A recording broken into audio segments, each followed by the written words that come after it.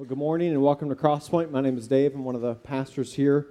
Today we get the opportunity to celebrate with some Crosspointers who are going public with their faith in Christ through the step of baptism. We love to have Sun Chasers come in for baptisms because baptisms are a family affair.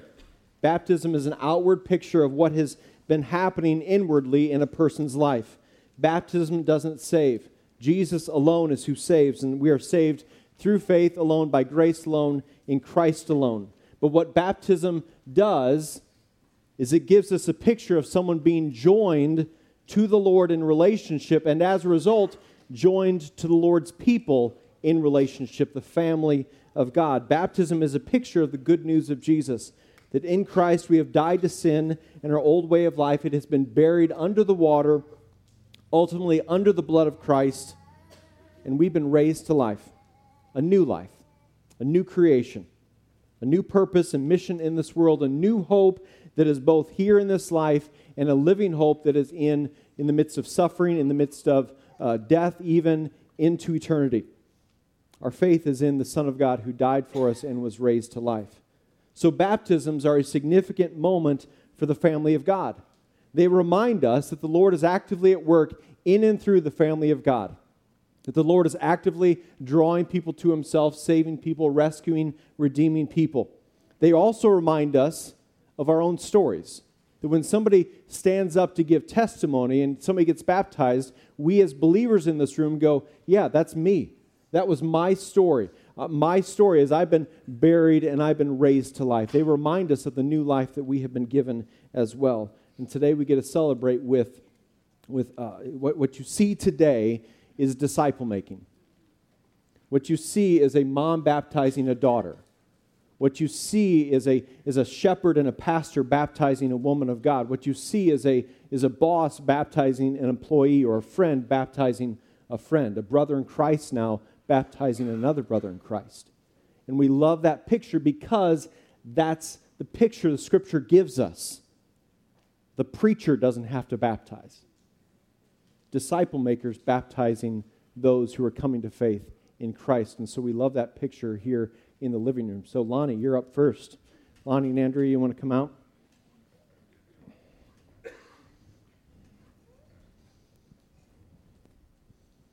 Let me hold it. Okay. Can you turn to it? I'm terrified. Here, you're fine. You know where it's at. You wrote it. There you go. I'll hold this. You hold that. You got it? So you're not terrified.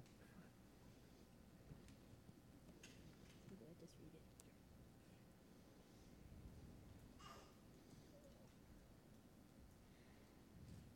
When I was a little girl, my siblings and I would go to a church that my grandpa used to work at, and my mom would stay home because she didn't like the way they never explained to us how God could do miracles in our lives. And when we switched to this church, I thought it was going to be the same. But my sister and I would get in a lot of trouble because we would talk and talk and talk. And my mom would tell her and I that we were being a distraction, and she didn't like it. A few months ago, I started thinking about what I learned that morning during service. And the connection card booklets helped because I would mark off that I wanted to get baptized, and after weeks and weeks of checking off baptism, I had a meeting with Preacher John about it, and he kind of just explained to me how I wasn't ready yet. So a few more weeks later, we had another meeting, but this time with Preacher Dave. He also, in a way, said that I wasn't ready, but I was almost there. Finally, 2 or 3 weeks later, I had another meeting, but this time with Preacher Eric. And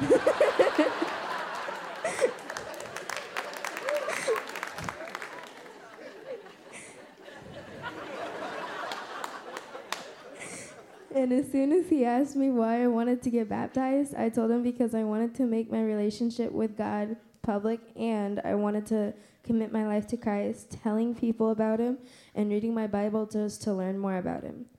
All that without letting the fear of what other people think about me get in the way.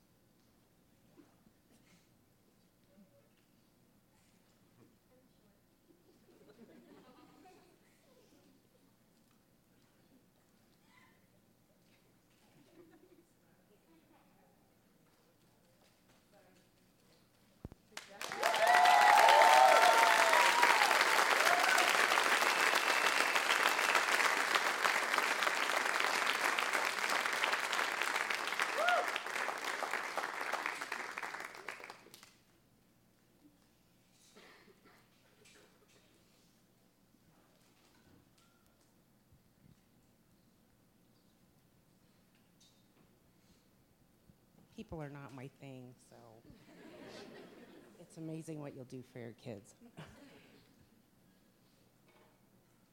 As Lonnie has told everyone, I was raised in church, so it was really hard when I started coming here. I would do like a dine and dash. I would come in for the service and run out the door. And it amazes me that people that you meet through your trials, and you don't know that you're going to meet them later, and how much they're going to really affect your life. God is healing something that I never thought could be healed. And I cannot even tell you how many blessings I have seen just in the last 2 years. I'm thankful for a church that we can grow in and that where we feel so loved. I have never felt this loved in my life. I have a couple Bible verses. Is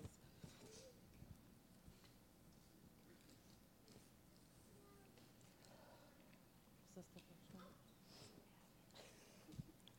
Colossians 2:6. God's been waiting on me so he can grow me. Ephesians 34:11-16 says that God has searched for me, even though my past sin, and he has promised to secure me from my future sins, because we're never going to stop sinning.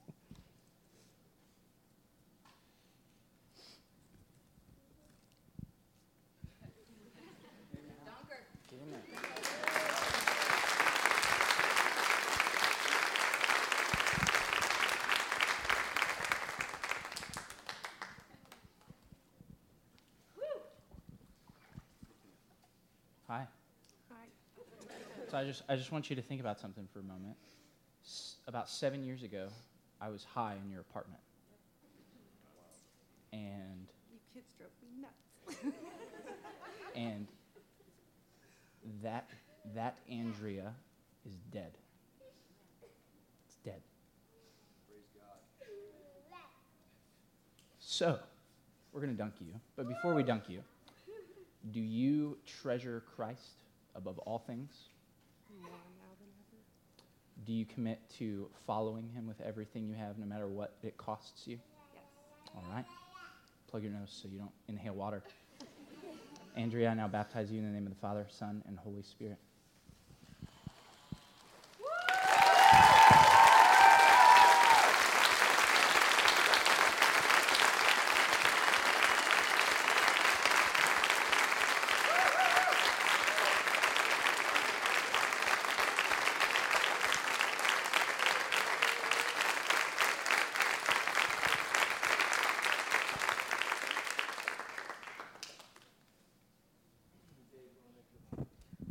Dave, you want to come out?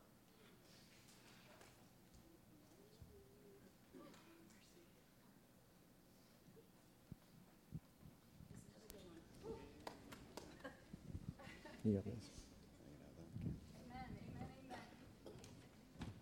Hi, everyone. I'm Dave, in case you didn't know. One of Cody's little minions that runs around the shop. So, till recently, I didn't have God in my life. I didn't know who God was. I didn't have direction. I didn't have meaning.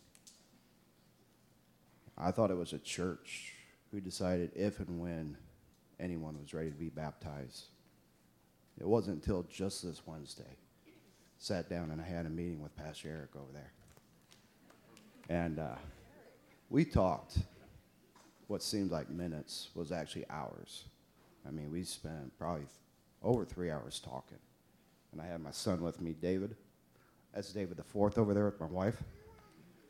And we talked. I had so many questions. And Eric tried his best to answer them the best he could. It was just the way I grew up. Both my parents were raised Catholic, but neither of them continued that faith in their adult age. They didn't it wasn't something that was taught to me or my sister. You know, if we wanted to learn about religion, we had to talk to our grandparents. We went to church with my dad's mother, who is a very strong Catholic woman, but only went on the major holidays. So it was always Easter and Christmas. That's what I knew what church was. You go on Easter and Christmas, got dressed up, and, you know, got the candy, got to see everybody. My parents were never very close, never showed a whole lot of affection and compassion towards one another or to anybody else. And then, after the end of my freshman year of high school, my parents got divorced. And then at that time, I got my first job. And it was kind of rough on me. At that time, I learned how to grow up very fast and very cold and indifferent to the world. You know, I believed in myself and only myself. You know, my mom worked third shift at the time at the Paradise, doing everything she can to support me and my sister, and make sure the bills were paid. My dad remarried very quickly and moved out of state, had very little contact with him. I didn't want my mom to have me as a burden. So through the rest of high school, I carried a full-time job. I put myself through technical school out in Indianapolis to learn how to be an automotive technician and a diesel mechanic.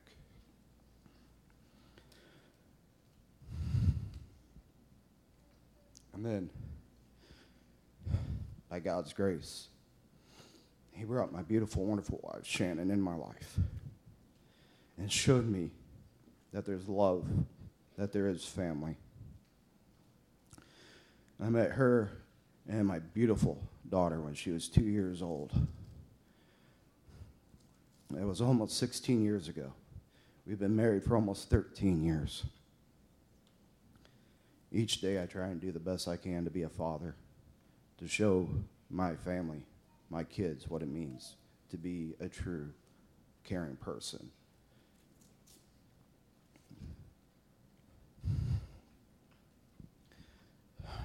Through, by chance, I was introduced to Randall Van Smiddleworth. What's up, buddy? He needed somebody to build an engine for his fabulous car.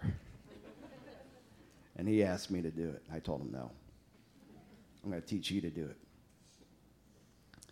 And by that kindness and grace of God in his heart, he brought me to Cody. Cody took me in to help him out when they needed help. And it was never a question of how much time I could put in. It's whether or not if I could put in enough time. Cody and I had a discussion one day about religion and faith.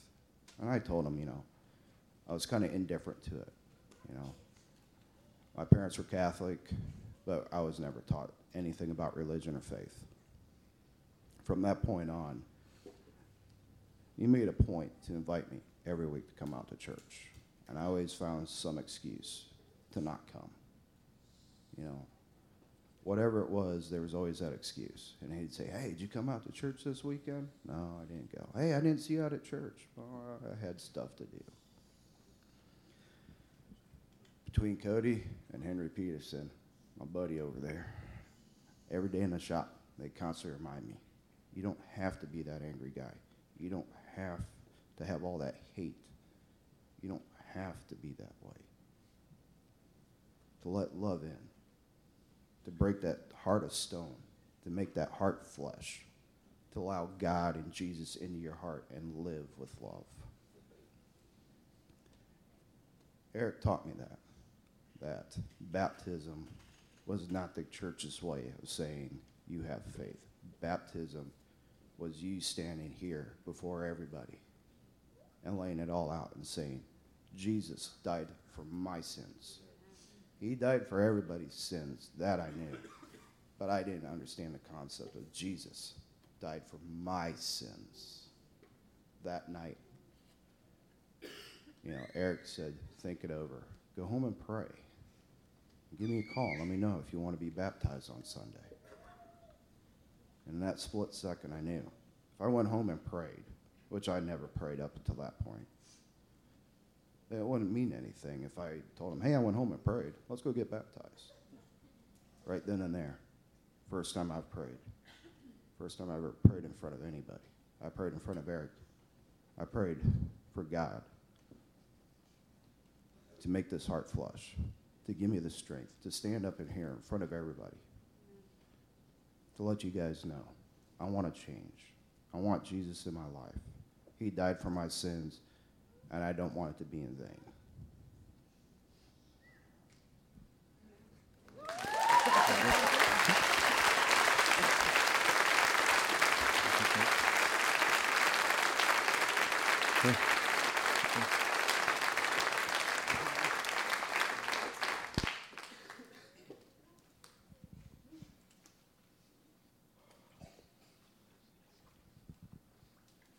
Hope it's that cold you got to hang out there a second. There may be during the week a boss-employee relationship, but I do not see that here or any week at church or even a lot of times during the week. I see right now brothers in Christ, and I am honored to be able to have you ask me to stand up here and do this for you.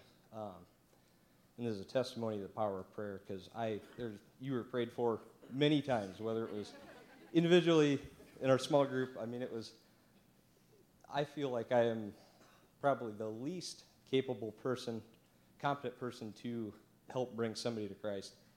And that goes to show you that the Lord can and will work through any of us, because if he can use me to help you in any way, not that I was much help at all. I mean, he can do anything. So,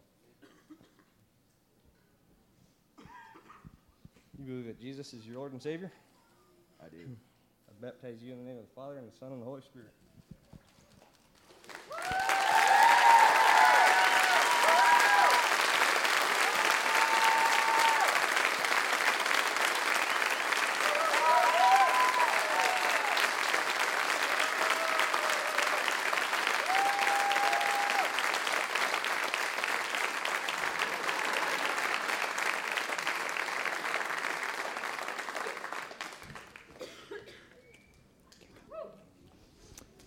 Father God, we give you glory.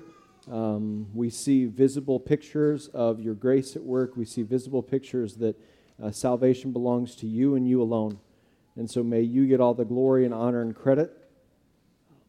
Thank you that you have not only saved, but you have redeemed, you have set free.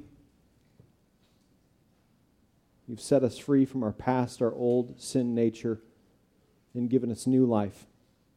New creation has come, and it's in Christ alone that happens. I pray for these two households, that these lives, that they would be oaks of righteousness. We see it planted, we see it growing. May you be faithful to finish what you have begun generations from now. We pray this in Jesus' name. Amen. Sun Chasers, you can head back to class.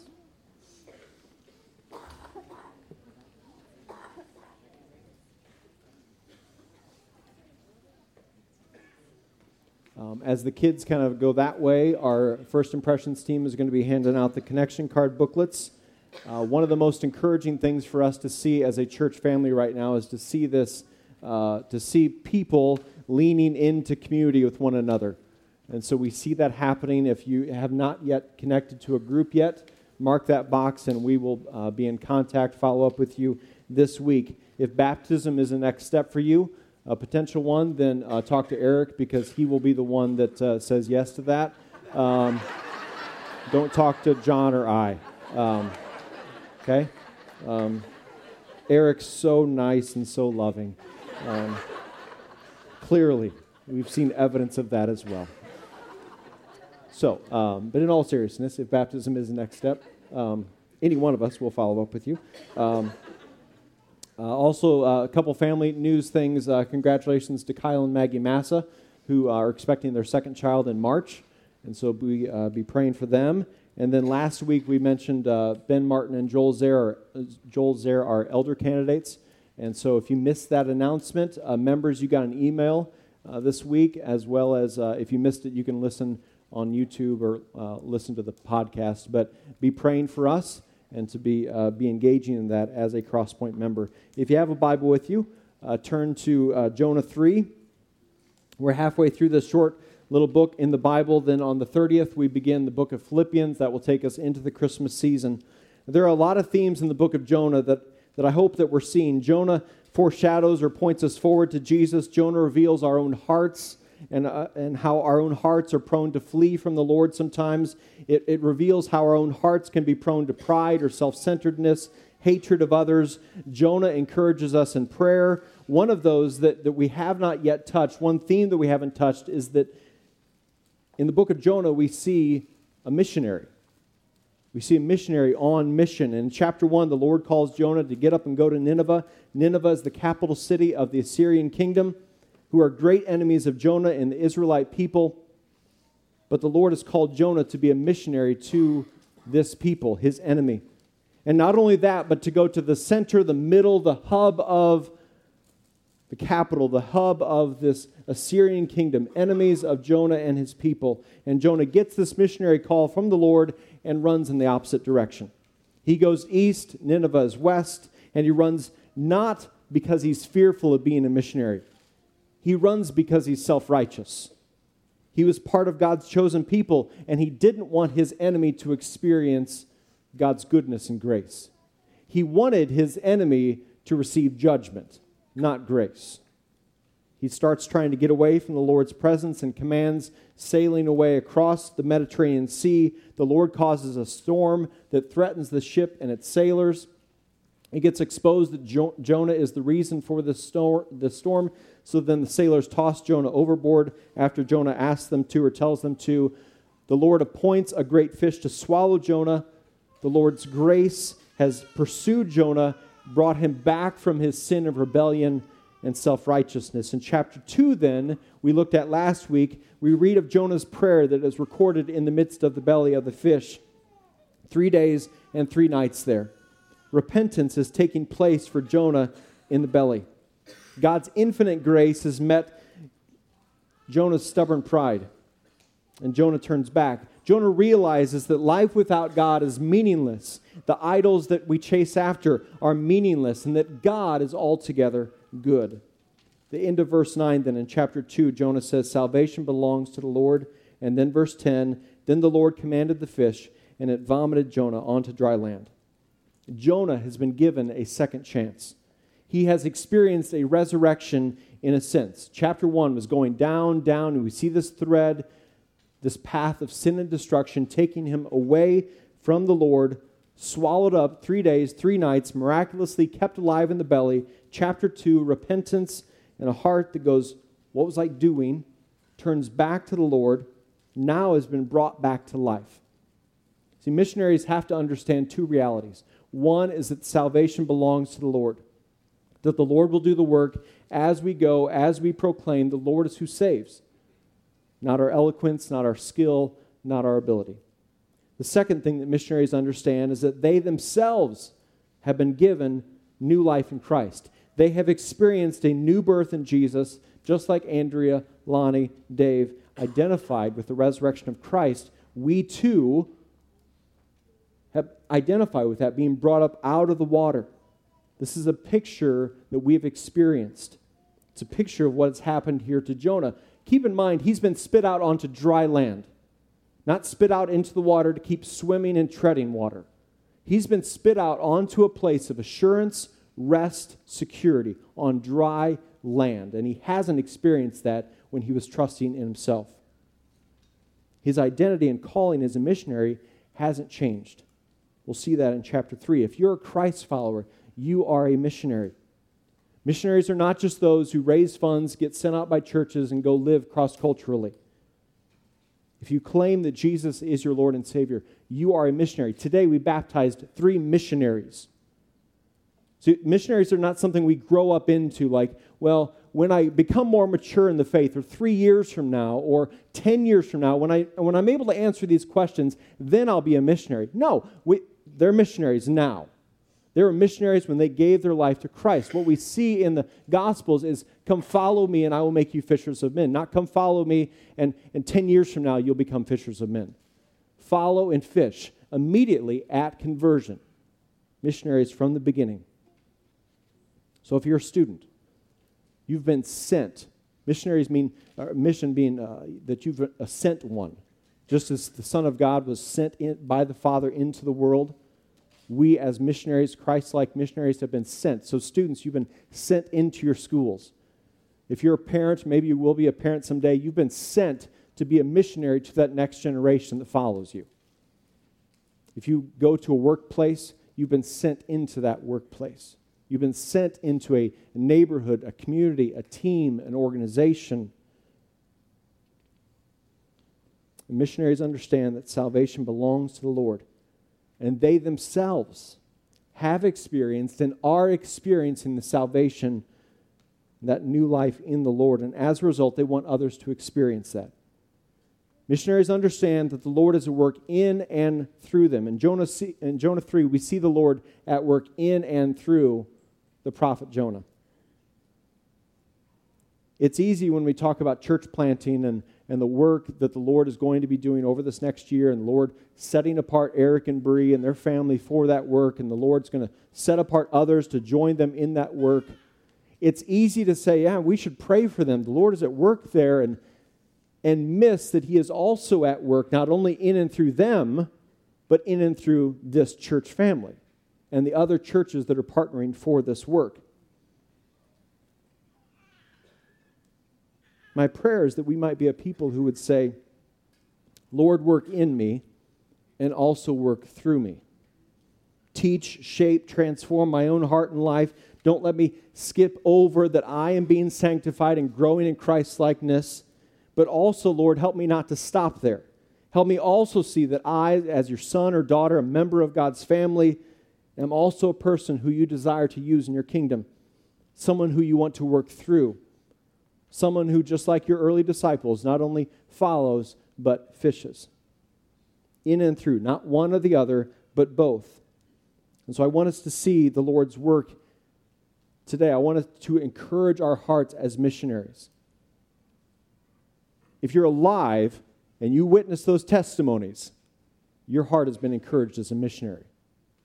I pray the Word of God just continues to embolden that in us today as we look at it. So verse 1, the word of the Lord came to Jonah a second time. Get up, go to the great city of Nineveh and preach the message that I tell you. Jonah got up, went to Nineveh, and according to the Lord's command, now Nineveh was an extremely great city, a 3-day walk. Same message, completely different response this time. First time it is, great, I'm going to get up and I'm going to go the other way. This time, he gets up and follows. What has changed? Well, the city of Nineveh hasn't changed. The people he will preach to hasn't changed. They are as far from the Lord as they were before. They still have the same history of being evil to the Israelites. They're still bitter enemies of the Israelites. On paper, this is still as irrational a missionary endeavor as it was the first time. Lone Israelite prophet, go into the capital city of the enemy that is a massive city, go ahead and go. That is still as irrational on paper as it was the first time. The Lord hasn't changed either. He's still calling Jonah to preach. The Lord is still at work redeeming, rescuing people. So what has changed between chapter 1 and 3? It's Jonah's heart. Now, we will see in chapter 4, Jonah still has some heart issues, which reminds us that the Lord is continually at work in us. We don't graduate from that lifelong process of growing in Christ's likeness. But the reason Jonah's response has changed is not the Lord's command hasn't changed. Nineveh didn't send a messenger out to Jonah saying, hey, no, we're cool, come on in. We're going to welcome this with open arms. That hasn't changed. What has changed is Jonah's heart. Jonah repented in the belly. But we see something here in chapter 3 about what repentance is. See, repentance leads to a change of direction, a change of action, a changed life. Too often in Christianity, we have assumed that we can just kind of get Jesus and then still keep our regular life. So like we can just add him in as this component to our life while we continue to do life our own ways, our own self-centered, selfish ways. And we miss that when Christ comes in as Lord and Savior, he fundamentally and completely should change our attitudes, our minds, our hearts. Like Dave talked about, a heart of flesh and a heart of stone are not compatible. They're completely different, and they lead to a completely different life. Repentance in the belly isn't going to lead to perfection on land. We'll see that next week. But it will lead to change and growth in Jonah. A godly repentance not only leads to this inward change, but an outward one. Missionaries understand that salvation belongs to the Lord, and they themselves have and are experiencing that salvation. They're walking in a new life, a new birth the Lord has done for them. The more you and I as Christ followers understand and grow in our knowledge of the grace that we have received personally, the more we will be compelled to get up and go. The more we will be compelled by love to do so. See, the more deeply aware that we are that life apart from the Lord is meaningless, that idols return empty every single time, and that our God is altogether good, and that salvation is a gift through faith and by grace and not by works. The more we come to know that and grow in that, the more we will be burdened that others need to experience that as well. You got someone in your life right now that you want to experience, like you see them chasing after maybe an idol, and you're like, man, that goes nowhere good. And you have a burden for them. Some of you here are not Christ followers yet. You may believe that there's a God, but you have yet to surrender your life to Him and trust in Him. And you kind of look at Christians and you go, Christians are always wanting me to become a Christian. They're like unrelenting in this. Yes, we are, unashamedly. We feel compelled by love to tell you about Christ, to persuade you. That's the verb that Paul would talk about in 2 Corinthians 5, to persuade you to give your life to Him. Now, we understand, though, that salvation belongs to the Lord. So we're not going to jam it down your throat, because then it no longer becomes good news. Salvation belongs to Him, not to us. But if you're here, and you got somebody talking to you about faith, Jesus, the gospel, life, you know what? That person deeply loves you. Deeply loves you. They love you enough to call you to repent and believe, to walk on the narrow road that leads to life and get off this wide road that leads to destruction. You're not here by accident. See, our God is a supernatural God, and who has divinely appointed you to be here today, to be a witness of testimonies of changed lives, and to hear from the living Word of God, and to be surrounded by people who love you and who have been praying for you. See, the Lord calls Jonah, get up, go, and Jonah got up and went. Now, Nineveh was an extremely great city, a 3-day walk, it says. Now, scholars disagree. Does that 3-day walk straight across, 3-day walk around the city? Either way, Nineveh is massive. They say the circumference was 60 miles around. The walls of the city are probably 100 feet high. The walls themselves are 3 chariots wide. The towers, there's hundreds of towers around this border of this town, and the towers stretch up another 100 feet. So 20-story towers, 10-story walls all around this city. Imposing, daunting, formidable, overwhelming. These would be the thoughts that go through Jonah as he moves into this city and toward its people. But missionaries understand that salvation belongs to the Lord. And no one or nothing is greater than He is. Nothing is beyond Him. So our willingness to go and proclaim is not based upon walls or towers that we see. You got someone in your life who is not a believer, and you think about sharing the good news with them, and you're thinking, that seems imposing, formidable, maybe even a bit overwhelming, daunting. Guess what? If you got that, if you have that person in your life, that means you probably love Jesus and you're breathing, okay? There's someone in your life like that. Guess what? The Lord is wanting to work in you, not just through you. He is as much at work in you as He wants to work through you. He is wanting you to believe, actually believe, Romans 1, that the gospel is the power of God for the salvation of all who would believe.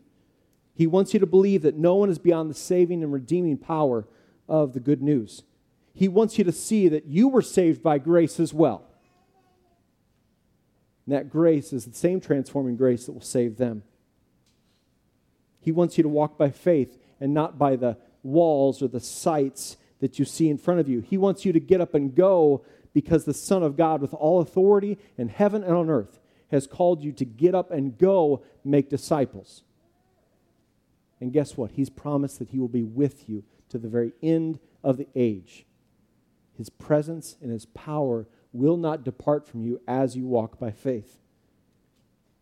In and through. We never graduate from one or the other. The Lord's grace toward Jonah is all over this book. The storm in chapter 1, grace that was exposing sin. The fish in chapter 2, grace that was saving and sanctifying. The seemingly impossible task to go into Nineveh in chapter 3. Grace that now moves Jonah to a place where he can't trust in himself. He has to trust in the Lord for this. Verse 4, Jonah set out on the first day of his walk in the city and proclaimed, in 40 days, Nineveh will be demolished. In the Hebrew, it is 5 words long. Depending on your English translations, it's 7 or 8 words long. I couldn't finish my greeting this morning, my welcome to you, in 7 or 8 words. Now, when we see Jonah's attitude in chapter 4, some might argue that that's a reflection of his heart, this reluctant attitude.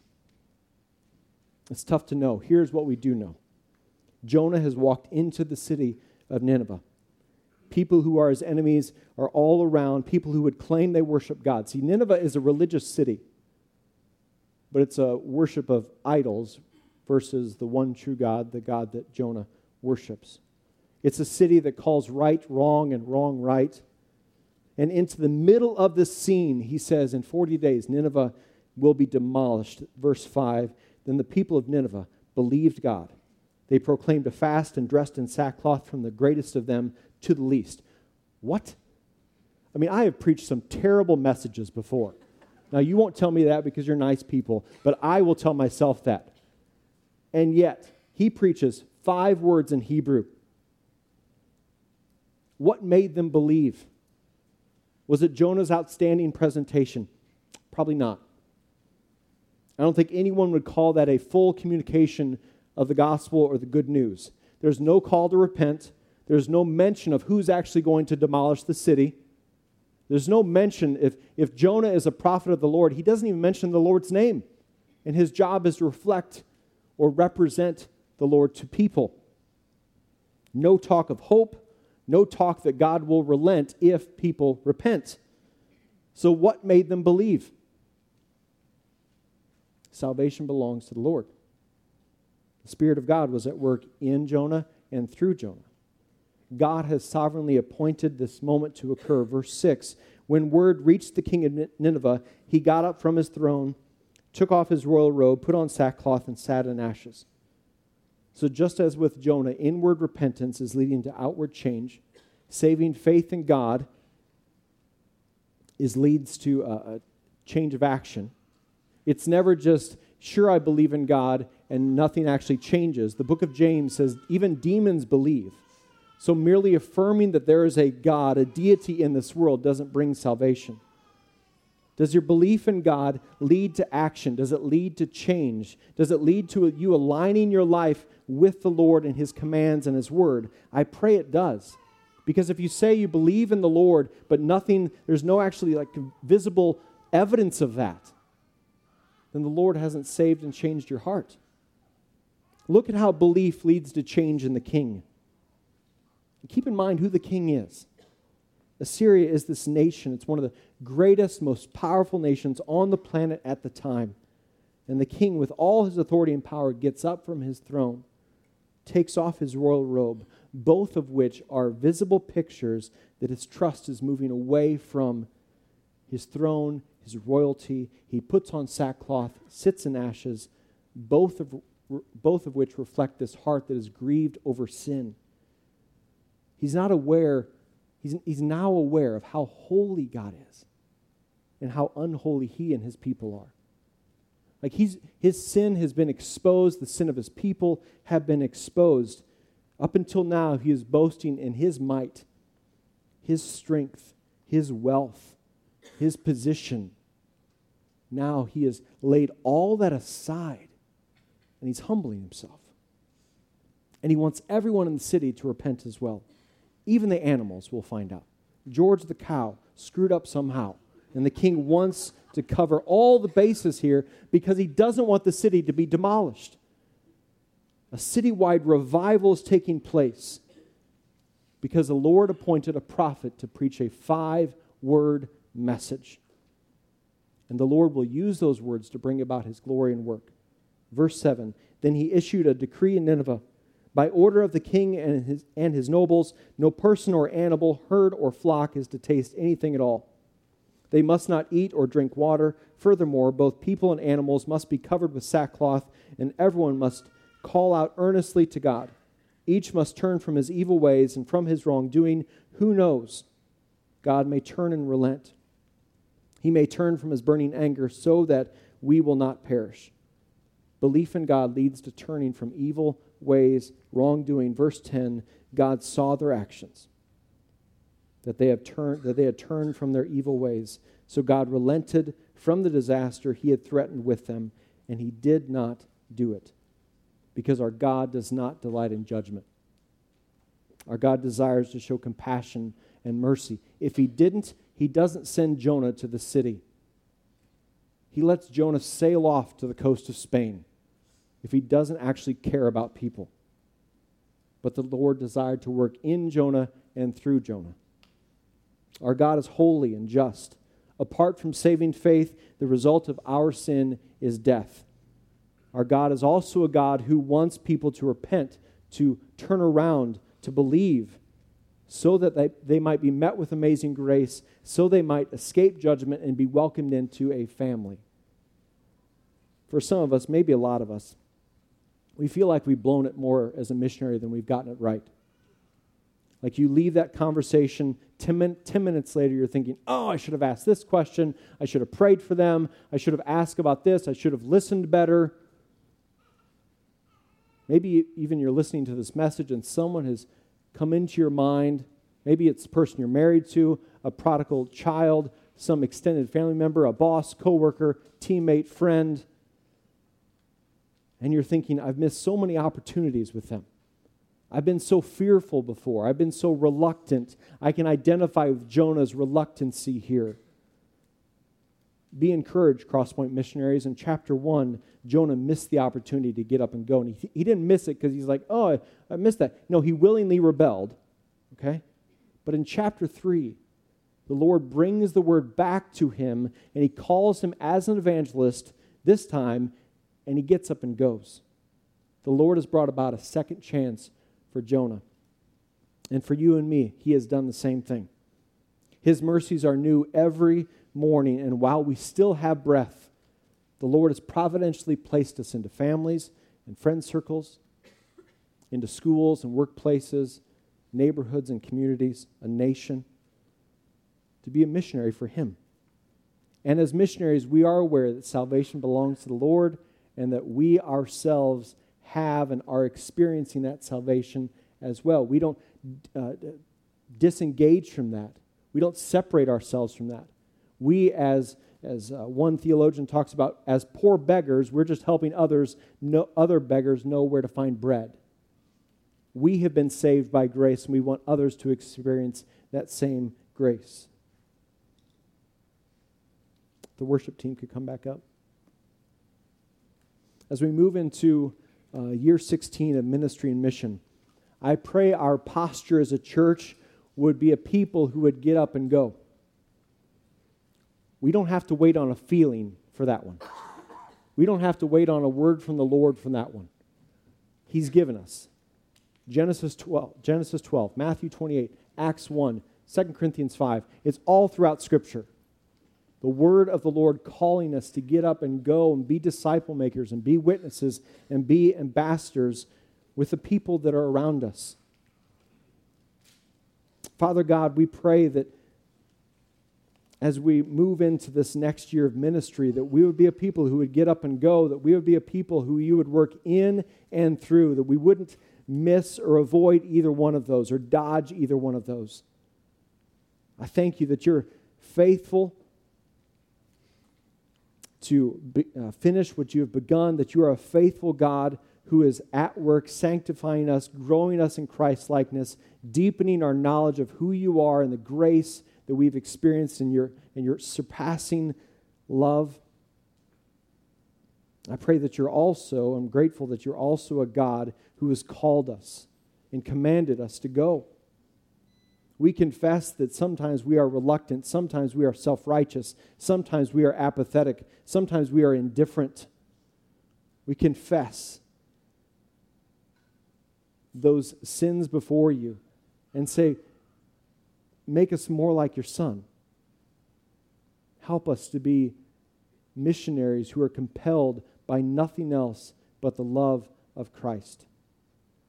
And we pray in faith that in the next coming year and years, that many would come to know you, both in the spheres, the families, the circles of life that we are in, as well as new areas, including the Minunk area. We pray that people would come to know you, and they would help others come to know you as well. We pray for a disciple-making movement to occur because it belongs to you. Salvation belongs to you, and it's for your glory and for your honor. We pray this in Jesus' name. Amen. Let's stand up and worship. Before we leave this morning, there's a verse that has been going through my head. It goes along with what Dave was saying about being missionaries. It says, be doers of the word, not just hearers, only deceiving yourselves. If anyone is a hearer of the word and he's not a doer, he's like a man who looks in the mirror intently, and when he walks away, he forgets what he looks like. So let's be encouraged as we walk out these doors is to be the missionaries that he's called us to be and be doers, right? We can all sit here and be hearers of the word, and then we leave this place and nothing has changed in us, but let's be doers. So, Father, we just thank you for the message that was given today, as we are reminded that even Jonah was given a second chance to accomplish the task that you had given him, Lord. We pray that as each one of us leave this room, that we are taking up that same encouragement, Lord, to be doers of the word that we have before us, Lord. And we thank you for this time of refreshing. We thank you for our lives being changed by watching lives come out of this water change, Lord. And we are so grateful that you are still extending grace and mercy, Lord, to this world around us, Lord. I just pray that as missionaries we can be a vessel to fill this stage full of people giving their lives to you. Lord, we thank you for this day. We thank you for your grace and your tender mercies, Lord. In Jesus' name, amen.